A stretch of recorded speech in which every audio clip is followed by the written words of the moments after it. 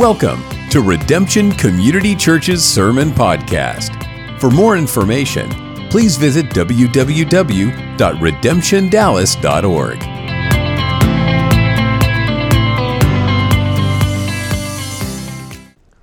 Let's stand this morning for the reading of the Word. Reading this morning from 1 Timothy chapter 1. This is page 991 on your pew Bibles.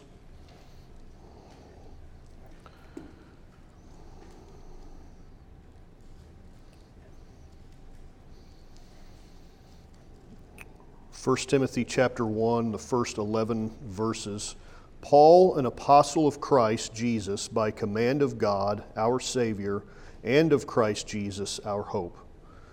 To Timothy, my true child in the faith, grace, mercy, and peace from God the Father and Christ Jesus our Lord.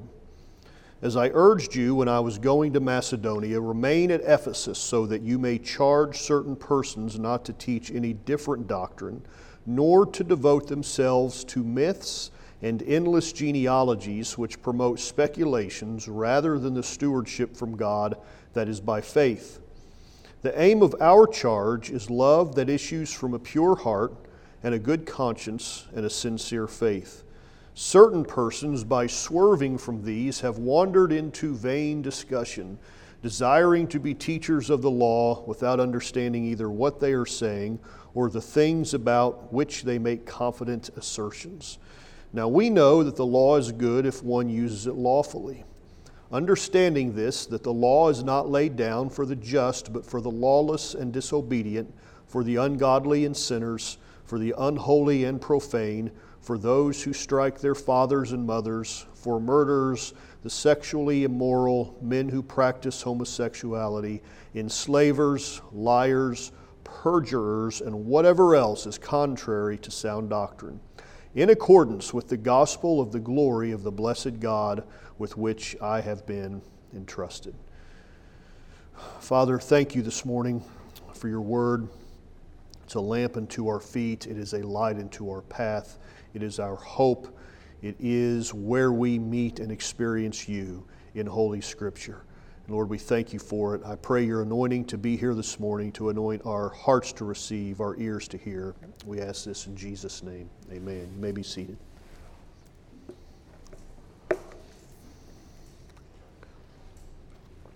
We are beginning this morning on another series. So we just finished the Gospel of John a couple weeks ago and moving right into another series on the Pastoral Epistles. The Pastoral Epistles are the books of 1st and 2nd Timothy and the book of Titus, 3 books in the New Testament. They are called this because the Apostle Paul is writing to 2 men and dealing with a lot of pastoral issues. Yes, there is a lot of theology here, but these books are more pastoral, say, than much of the book of Romans or the book of Galatians.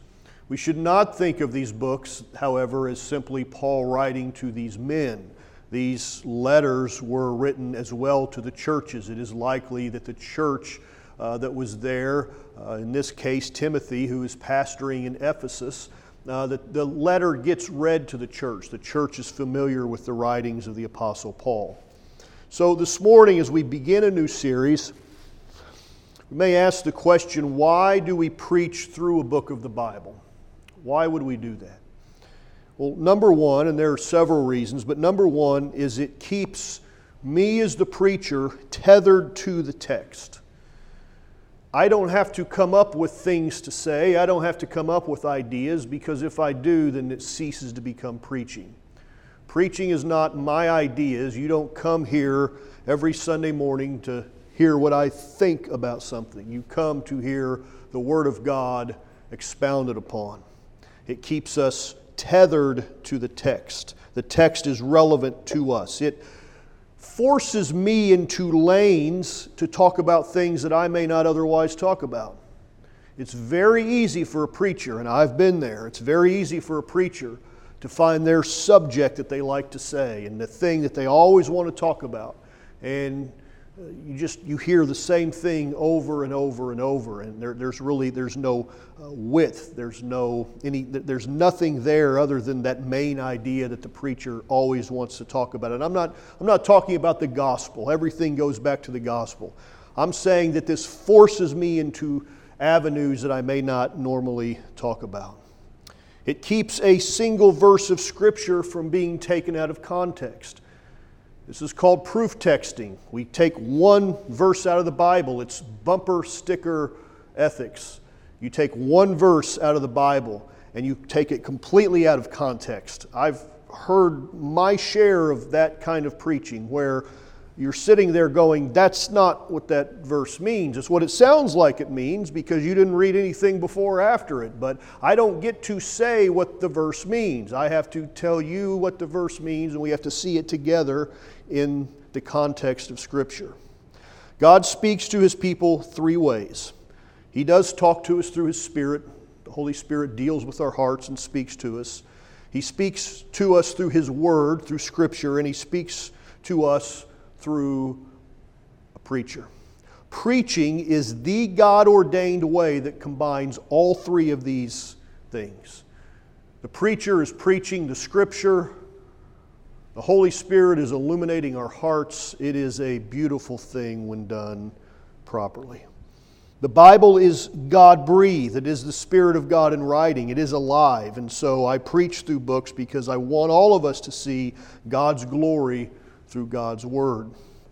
We are transformed, according to 2 Corinthians 3, by being exposed to God's glory. And this happens by being exposed to His Spirit and to His Word. I want to be transformed into the image of Christ. I'm not yet like Jesus. We say we're Christians, like we're Christ-like. Well, am I really Christ-like? Well, no, not in every way. There's a lot of areas that if I hold my life up to the mirror of His Word and look at it and see the reflections coming back, I don't like a lot of times what I see. And so we hear the Word of God, and we're exposed to His Spirit, and we're transformed into His image. So that when we walk out of here every week, that we're a little more like Jesus. 2 Timothy 3:16, all Scripture is breathed out by God and is profitable for teaching, for reproof, for correction, and for training in righteousness, that the man of God may be complete, equipped for every good work. So I want to lay this morning a groundwork for this entire series. As I said, the pastoral epistles, or pastoral letters, an epistle is a letter, refers to these three books, 1 Timothy, 2 Timothy, and Titus. And Paul is the author of all three of these books. He's writing them to Timothy, to Titus. These aren't letters by these men. They're letters by Paul to these men. Paul writes these sometime after his first imprisonment, and he writes these towards the end of his life. So these are some of the last writings that we hear from the Apostle Paul, sometime in the mid-60s. The grouping together of these three letters is a fairly recent invention over the past 300 years. So I say that because it's not like the Bible calls these the pastoral epistles. This is a post-biblical designation that we look at and we group them together and say they're pastoral in nature. We call them the pastoral epistles because Paul is writing to a church leader. He's addressing these men, pastors, rather than addressing the entire church like he would do in Romans or Ephesians. And because of this, these letters in preaching, I feel, have been somewhat neglected in terms of sermons preached. We hear volumes of sermons on the writing of the Apostle Paul, but most of these sermons comes from letters that Paul wrote to the church. So the letters that Paul writes to Romans, to the church in Colossus, to the church in the region of Galatia, but we don't always hear that many sermons from the pastoral epistles.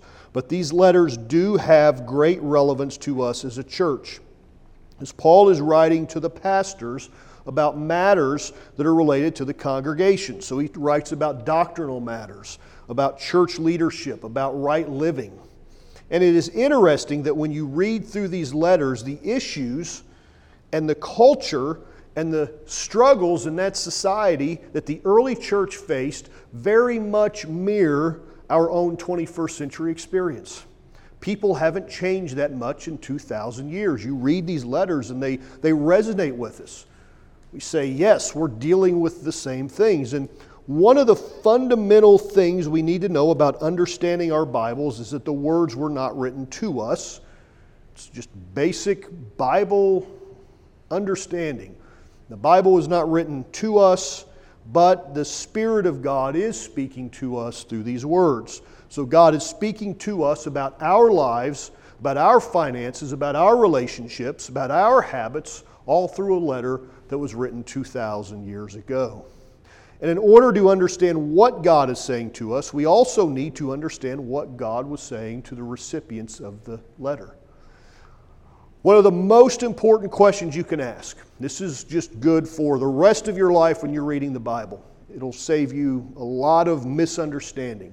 One of the most important questions when you're reading the Bible is, how did the original readers and hearers understand the words that were written to them? How would they have interpreted it? Because it wasn't written to us. It was written for us. Paul says, for our admonition upon whom the ends of the world have come. But you have to understand it the way they would have understood it. This is very helpful when reading the book of Revelation.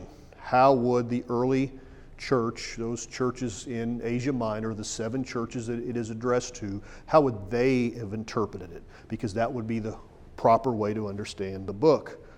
Part of being in a Spirit-filled, biblically conservative, evangelical church is the belief that we can know the intent of the biblical author and we can know what the Spirit is saying to the church today. We can know truth. The Spirit of God is speaking to us through this book of 1 Timothy. So let's begin with the idea that 2,000 years ago, even though people thought the same, dealt with the same issues and struggles, life itself looked very, very different than it does today. It's very difficult for us to relate what people were like 2,000 years ago. Even just a few hundred years ago, a couple hundred years ago, people's health overall, it wasn't like today. I mean, people generally, a lot of times, just didn't feel good. I mean, they battled so many ailments. When you read some of the great writers, the great preachers, the great pastors in church history, that we have volumes and volumes of their writings, and then read about what they dealt with their entire life with their health, because it's just the way that people lived. But just as everyday life was different, so was church life. So there was no, they didn't do church like this. There was no platform. Most corporate worship was done in people's houses. The first century, nearly all corporate worship was done in people's homes. And even the houses looked different. The houses that I'd say, people live in today, the average house in our area, they couldn't have wrapped their head around having that much space. We picture them worshiping in their home, and we picture their 15 by 20 living room. No, it's not what it was like. There was no band, there was no music, there was no drums, there was no microphone, there's no Sunday schools, there's no multi-million-dollar budgets, there's no PowerPoints, there's no preaching from an iPad, there's no video camera set up in their first century church so their neighbors down the street can see it. There was no texting in church, there was no texting to give your offering. It was a very different world. Now, I am of a little different persuasion than many of my peers in the belief that the early church's model, the way they did church, was no more biblical than the way that we do our church. It's been a big movement the last few years. I think I saw it more 20 years ago, or maybe I was just more connected to it 20 years ago, but I remember a big movement, especially in the 90s, of house church. We have to go back to the apostolic model, meaning, that word apostolic gets thrown out around a lot. I'm like, can you please define what that means? What they meant was first century. We need to go back to that first century model, and they had church in their homes, and that's how we're going to reach the world. We're going to do it in our homes. And that's fine. I know churches that do that, and I'm not against that. But I don't think that model was any more biblical. My assertion is that the people in the first century were living out their life and their worship in the context of their culture just like we are. They were doing it the way that they knew how to do it. Because the New Testament is largely silent on what the ideal church model should look like. There is very little, especially since the Old Testament is so particular about how to have church. The Old Testament spends chapter after chapter after chapter. It tells you the dimensions, what color the curtain should be. It is in painstaking detail how to worship God. And then we get to the New Testament. We don't really have a whole lot of, it's almost non-existent in the New Testament. And I contend that this silence is not a weakness, but rather a tremendous strength that empowers the gospel to not only be countercultural, but to be transcultural, relevant and adaptable to the context of every generation and people group in the world. So there are people today that will worship in mud huts around the world. There are people today who will worship God under a tree, in a field, in a park, in a school, in a rec center, in a dedicated building, in a house, on a boat. I guarantee you somewhere in this world this morning there's a cruise ship where people are gathered together to worship. And the New Testament is fine with that because the gospel message is intentionally transcultural. It works across every time and people group. There were other things in the church that were the same as today. The biggest thing that was the same in the early church was God. God was the same. He hasn't grown older. God is not 2,000 years. The eternal God is not 2,000 years older than He was then. He is not aged. He can't age. He is eternal. The moving and the working of the Holy Spirit is the same. Human nature is the same.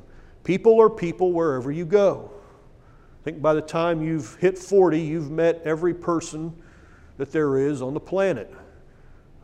You go, you start a new job, you go to a new school, and you meet a new set of people, and you go, I've met every one of these people in my life. They have different names and faces, but I've met all these people before because human nature is the same. Now, think of all the people you know today. Get in a time travel machine, go to any era in history, and you'll meet all the same people you know today. They'll have different names and faces, but they'll be the same people. You know a type A blunt person? Roll back 2,000 years ago. Meet the Apostle Peter. He's going to remind you of somebody that you know. And I lay this groundwork so that we have a better idea of who Paul is writing to. People just like us, with a God that has not changed, but in a culture that is very different than the world that we know today. So the Apostle Paul first meets Timothy in what is now known, or what is now today, modern day Turkey. It's where they meet. And Timothy has a good reputation among the churches in that area. The Apostle Paul makes Timothy part of his ministry team, and then he sends him back to help the churches that are in Corinth, Thessalonica, and Philippi. But it was in Ephesus where Timothy settles and leads a network of local churches in that area.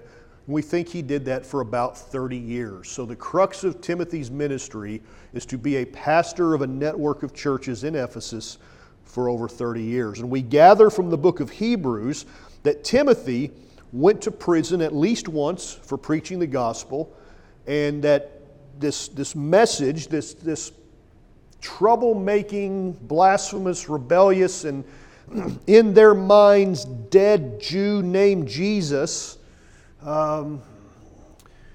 Timothy's preaching that message, and so he must go to prison. But that Jesus was in reality the Son of God who came to establish God's kingdom on the earth. That's how you were viewed if you were a Christian in the first century. Someone who preached this message, who believed this message, who spread the message, who insisted other people hear the message about this Jew named Jesus who died.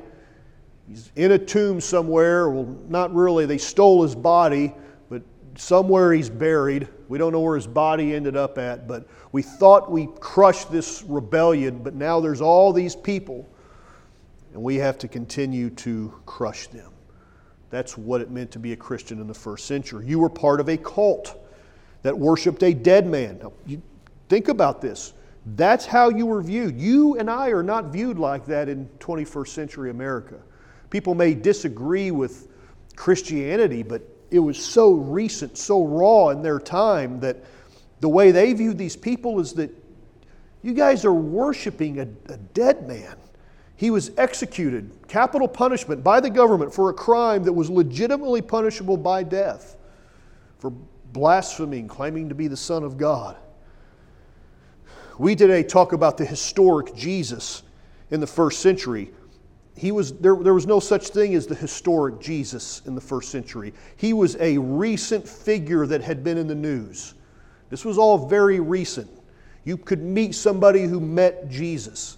He's not a historical figure. He's contemporary right now.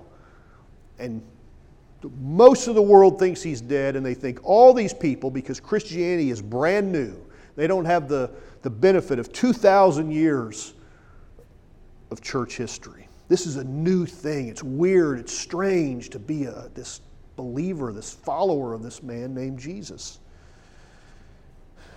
Imagine living your life like that every day as a believer. That's what it meant to be a Christian. So for Timothy to receive this letter that we have in our Bibles must have been an incredible blessing. Can you imagine the first time Timothy receives this letter, unrolls the scroll, reads it? Think of the admonition, the strength that comes from this. He's living in a very pagan, idolatrous city of Ephesus. And he gets this letter from his mentor in the gospel. How precious that must have been. So Paul writes to Timothy, Paul, an apostle of Christ Jesus by command of God our Savior and of Christ Jesus our hope. To Timothy, now notice this word, my true child in the faith. Grace, mercy, and peace from God the Father and Christ Jesus our Lord. What is striking about this is that Paul does not show a lot of affection in his writings. Paul is not a warm and fuzzy guy. At least in his writings, he's not. But he becomes personal here. My true child in the faith. Being part of God's kingdom will create beautiful, godly, holy relationships with other people that will enrich your life. We'll talk about fellowship, biblical fellowship. Fellowship is not just having coffee with your brother or your sister. That is the setting that fellowship may be done in, but it's not the fellowship itself. Fellowship is a spiritual practice. It is the place where spiritual formation occurs. Unbelievers can gather together over a meal, and it may be a type of what you'd call fellowship, but biblical fellowship is something that occurs between believers. It's a beautiful thing because while it's human interaction, it's the Spirit of God working within that interaction and doing miraculous spiritual transformation. Everybody needs to fellowship with three people in their lives. We all need a Paul, who is a mentor, a parent in the gospel. We all need a Barnabas, that is a peer, is your equal, your friend. And we all need a Timothy, someone that we can take, disciple up, train, put ourselves in. Say, let me show you the way, the path. Verse 3, as I urged you when I was going to Macedonia, remain at Ephesus, so that you may charge certain persons not to teach any different doctrine, not to devote themselves to myths and endless genealogies, which promote speculations rather than the stewardship from God that is by faith. Paul charges Timothy to stay at Ephesus, not just to preach right doctrine, but to stop other people from preaching false doctrine. It matters what you believe because belief produces behavior. Early in the history of the church, And this is somewhat encouraging to me because there's a lot of bad ideas in Christianity today, but what's encouraging is that early in the history of the church, there were a lot of bad ideas about Jesus. And the church survives and the church flourishes regardless of this. But it's because we have to protect people against these ideas. We have to stand against bad Bible ideas. One of the biggest, if not the biggest, question, aside from the question of the resurrection, was the divinity of Christ. Was He really God? There's all kinds of ideas that arise, that float up and down throughout church history about the nature of Jesus. A horrendous idea about the nature of Jesus was so strong in the 4th century that the Roman emperor gathers together the church leaders in the world and calls them to the Council of Nicaea in 325 AD and says, let's figure this out. And fortunately, the heresy was crushed at that council, and they reaffirmed who Jesus is, and the divinity of Christ was codified there in that council, because up until that point, there was some really bad ideas. There's ideas ranging everything from He's semi-divine to He was born human, and at His baptism, divinity was granted upon Him. And there are just all kinds of ideas that, Jesus is, this, even as God, He's this created being. And there's just so many bad ideas that are going on that the church had to correct. But it doesn't start in the 4th century. It's going on in the time of the Apostle Paul. Timothy had to deal with false doctrine that the resurrection of the dead and the return of Christ had already happened. There had been a teaching that Christ had already returned. Yes, Jesus did establish His kingdom on the earth with His first appearing, but there is another appearing of Christ that is yet to come. We call it the second coming of Christ. It has not happened yet. It is a future event. Jesus will return to this world. The second coming of Christ is our hope. And Paul doesn't use meaningless throwaway phrases. He opens verse 1 by saying, Jesus Christ is our hope. Right at the outset of his letter, Timothy, I know you're in a hard place. Jesus Christ is our hope. The church in Ephesus was also living in the last days, defined biblically as the period of time between the first appearing and the second coming of Jesus Christ. And the New Testament is filled with language about the hope we have as the people of God. Why? Because Jesus is coming back again. Jesus is going to return to earth a second time, and that is our hope. Paul said elsewhere, comfort one another with these words. The return of Christ is not supposed to scare believers. It's not a fear tactic from a pulpit to scare people. It is our hope that Jesus is going to return. Timothy is dealing with false doctrines that contradict all of that, and those doctrines would have left the church in Ephesus with no hope. If Jesus has already came back and it's still like this, it's kind of discouraging. So Timothy has to go through and say, no, we have a future hope. It's not always going to be like this. Jesus is going to come back and consummate the world. There's going to be a restoration of the way it was at creation. Beware any doctrine that comes from the Bible, supposedly, that does not offer hope. Because hope is the fundamental reality of Scripture. And if there are ideas that are supposedly arising from Scripture that don't give us hope, I have to question the validity of that idea.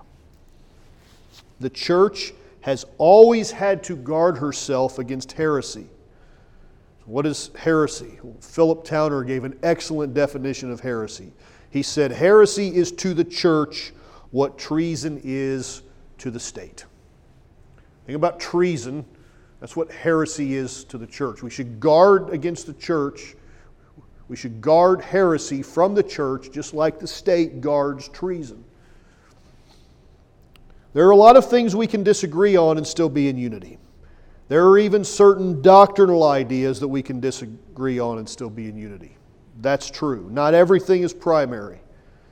Not every hill is worth dying on, but some are. And anything that subtracts from the deity of Jesus Christ is heretical, and anything that says there is any other way other than the redemptive work of Jesus Christ on the cross to be saved must be deemed heretical. It's one thing for the systems that operate in our world to believe in these things, but it's another when these ideas creep into the church. There will always be bad ideas trying to creep into the church. Paul is charging Timothy, protect the church from false doctrine. It is the aim of the enemy. It is the aim of Satan to deceive the people of God. Revelations 12. Satan does two things. Number one, he accuses the saints before God. The Bible says he does it day and night. He is the accuser of the brethren. Number two, Revelation 12, he deceives the world.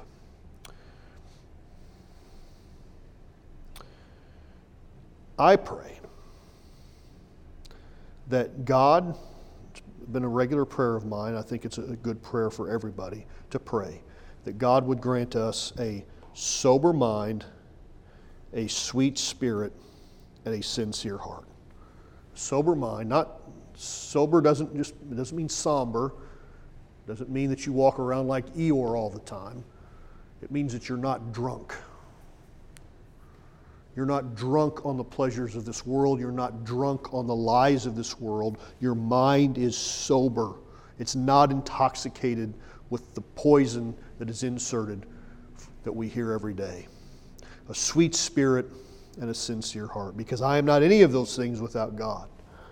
Without His Spirit, His Word, His glory, and His grace, we are none of those things. By default, so how does this relate to deception? Because of our minds. By default, I have a mind that can be easily intoxicated by this world. I have a spirit that can easily be turned hard. I have a heart that is full of deceitfulness and wickedness. And its default position, according to the Bible, is to be desperately wicked. That's my default position. So I say, God, transform my mind, my spirit, my heart into what you want it to be. Now, Paul's aim, his goal in charging Timothy to protect truth and fight against false doctrine is not an intellectual pursuit. It speaks to the very heart of what it means to be a believer. It's not about just knowing right doctrine. I have head knowledge. It's about what I know moving into every part of my life and transforming everything inside of me. Now, Paul uses a lot of language about aiming, hitting the target, hitting the mark. I press on toward the goal for the prize of the upward call of God in Christ Jesus. He's talking about pressing towards a target. There's a goal. I heard a guy say the other day, I tried to walk into Target, but I missed. That's the idea. I mean, Target's got the big bullseye on the side. That's what Paul's talking about. Going into this, I'm faced toward that target, that goal. Paul uses that language all the time. Now, hear what he says. I said that to frame 5 through 7. The aim of our charge is love that issues from a pure heart and a good conscience and a sincere faith. Verse 6. Certain people, by swerving from these, just put a pin in that word swerving, we're going to come back to that, have wandered away into vain discussions, desiring to be teachers of the law without understanding either what they are saying or the things about which they make confident assertions. Now, swerve. Certain people are swerving away from these things. Now, here's where we need to understand, we've got to understand what Paul means by swerving, because when we read swerve, we're conditioned to think about that word in one way. Usually driving a car, there's something in the road, you swerve to miss it. I've hit 5 deer in my life. The first one in my truck when I was 17, and then the last one 10 years ago, right before I moved here. A lot of people that I know, because if you lived in southern Illinois, good chance that you hit a deer. Lots of people hit deers. My mother nearly totaled a car hitting a deer. I destroyed the front end of a car hitting a deer. It's just what people did.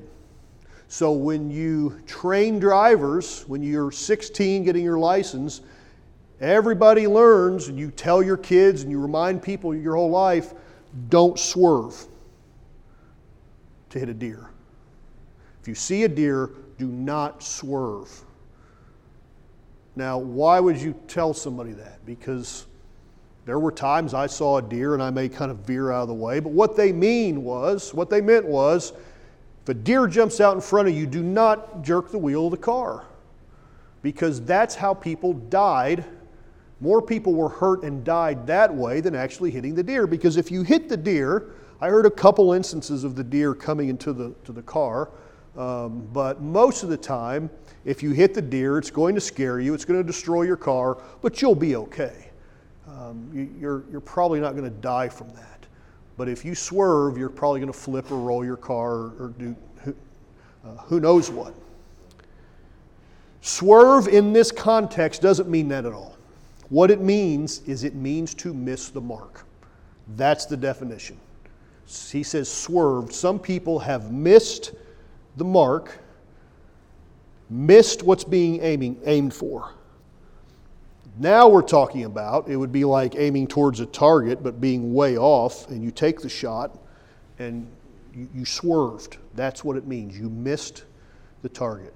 Paul is telling us that when people who teach false doctrine, what happens is they miss the target of having love from a pure heart, a good conscience, and a sincere faith. So if that happens, if people miss the target, it begs the question, what were they really aiming for? Are you really that bad of a shot, or were you actually aiming for something entirely different? Which leads to the question, what are false teachers today aiming for? I think there's 2 answers to that. I think there are some people who are steeped in false doctrine, who are sincere, they're just not biblical. And there are other false teachers, I think, know entirely what they do. I would lump many of the prosperity gospel preachers in with this. They know exactly what they're doing to preach a false gospel. Send me your seed money and you'll become blessed and you'll become rich. I think they know exactly what they're doing. Beware of any teacher that is exalting themselves over God. Be cautious about any preacher who makes the sermon about him or herself. It's a huge red flag. If it's all about me and who I am and my stories, and you know more about me when you walk away than you do about God, that's a problem. Be leery of any preacher who is using the opportunity to stand before people as a platform for a message that is anything other than the gospel of Jesus Christ. Preachers who do this are taking the name of the Lord in vain. This is what it means to violate that commandment. People who take God's name. It's not just uttering certain things from your lips. It's about doing things under the banner of God that are not God ordained.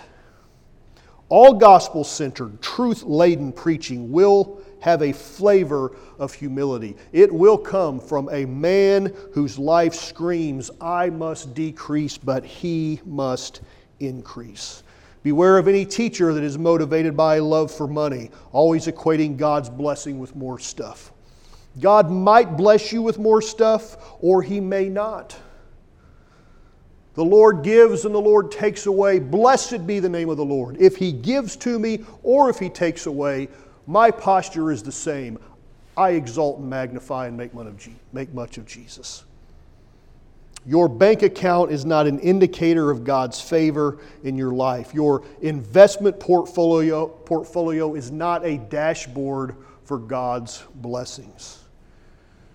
This is why, as gospel-loving preachers, we are tethered to the text of this book. I must be able to constantly point back to this book. I have no authority outside of this book. I've got one finger pointing to Him. I have the other finger pointing into the text, pushing your nose into the text. You want to encounter with Jesus? Get in the book. That's how you encounter Jesus.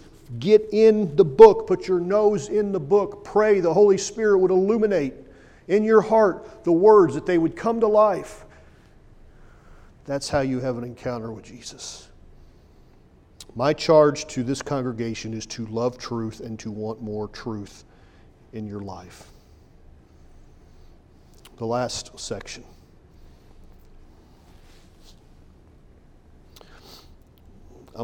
For time's sake, I'm just going to point, because we've read the text earlier, I'm going to point us to verse 10, that the last phrase of verse 10, whatever else is contrary to sound doctrine.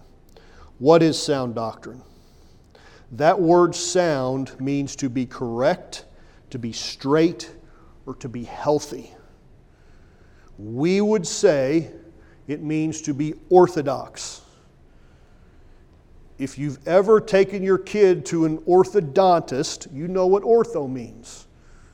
They take teeth that are crooked and they make them straight. It's an orthodontist. Orthopedic, that word's all through the medical profession. It means to make healthy, to make straight.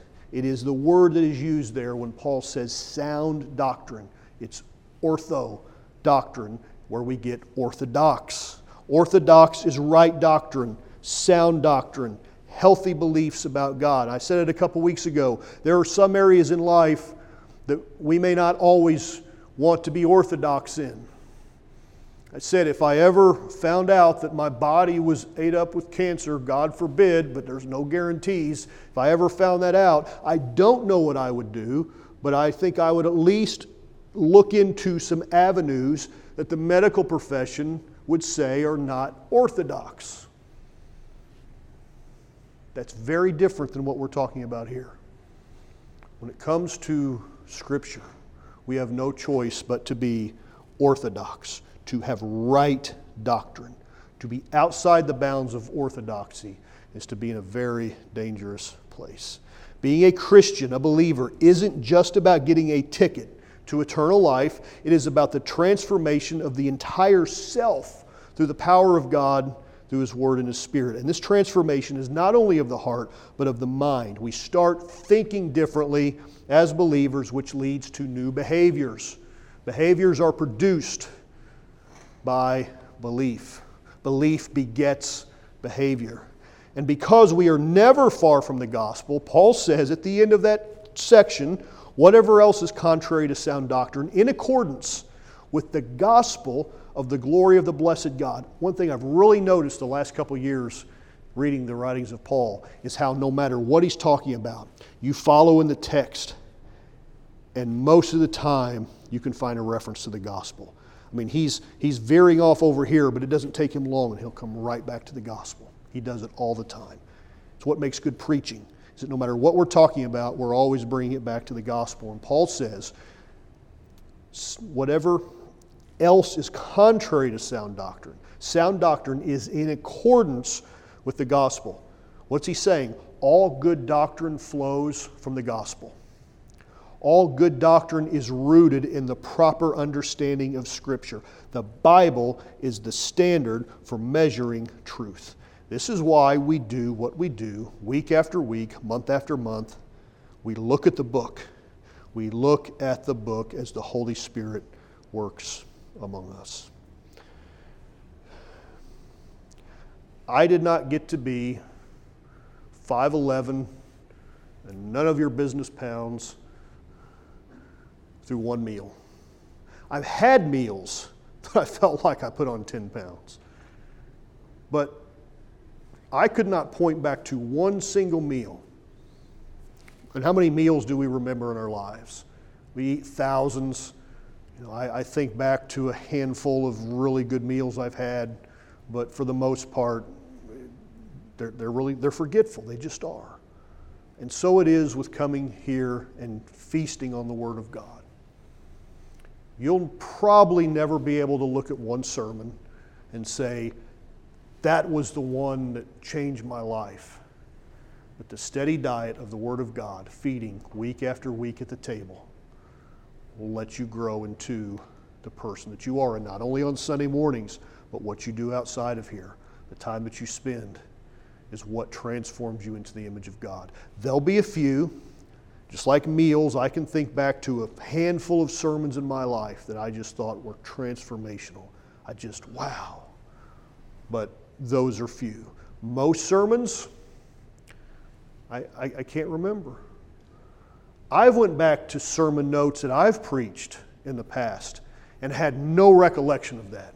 And went, if I can't remember it, and I'm the one that did it, nobody else remembers that. It's gone. It's somewhere in their mind, just like every other word they've ever heard is somewhere stuck in their mind. It's there, but that's how we're transformed. The difference in that is, it's not my words. The preacher is irrelevant. The person standing in the pulpit is irrelevant. It's the Word of God that's going forth. That's why preaching, the effectiveness of preaching is not based upon a man's charisma or rhetorical ability. It's based upon the Bible and the Holy Spirit, the work of God in our lives. And that's what we do. That's why we do what we do week after week, so that we can be transformed into His image. There will come a day when we stand before God, and we will not hear His divine approval based upon what we did in this life. As I've heard others say, and I have echoed it, if I stand before Jesus and He says, "Enter in, thou good and faithful servant," and if He happens to ask, "And why do you think you're here?" I am not going to say, "Well, because anything that comes after that's wrong." If He asks why I'm here, I'm going to fall on my knees, cast my crown at His feet, and say, "It's you, Jesus. It's what you did for me on the cross. It's all you." But I will stand before Him, and you will stand before Him. And when I stand before Him, when I hear Him say, "Well done, thou good and faithful servant, enter into the joys of the Lord," when I hear Him say that, and I believe I'll hear Him say that not because of a life that I've lived, but because of the life that He lived and the death that He died. I close with these words because I think it's so relevant and so good. I've said this many times in the pulpit. Many years ago, decades ago, a missionary wrote a letter to a preacher. I don't know who the missionary was. I know who the preacher is. And female missionary, and these are the words that she wrote him. She said, "Upon a life that I did not live, and upon a death that I did not die, I stake my whole eternity." I heard that years ago, and I've never forgotten. My eternity, my hope, is not based upon how I did this week, because there are some weeks that if it really works that way, there are some weeks that I'm in trouble. Some weeks that for all of us that we just don't have good days, good weeks. But thankfully, God does not operate like a turnstile door entering in and out of our hearts based upon our performance or our emotions or our attitudes. He justifies us. He declares us righteous by faith. I stand in Him. He fills us with His Holy Spirit. I am in Christ, buried with Christ in baptism. The Holy Spirit in me. He is in me. I abide in Him. But it's because of the work that He did.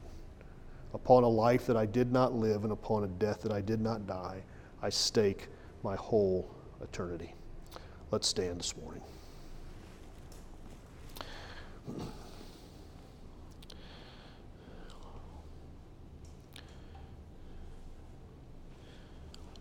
It's already recorded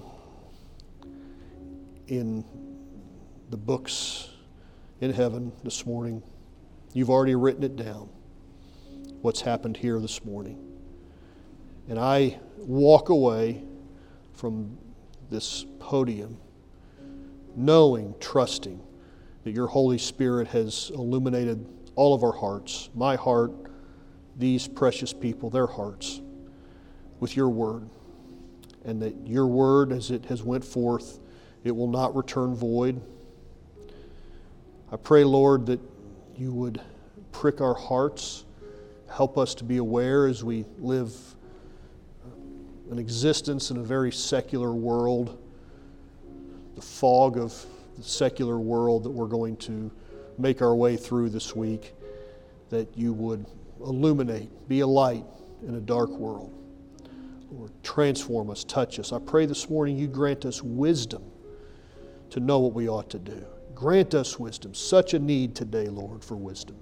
Give us wisdom according to the work of your Spirit, the gift of wisdom this morning.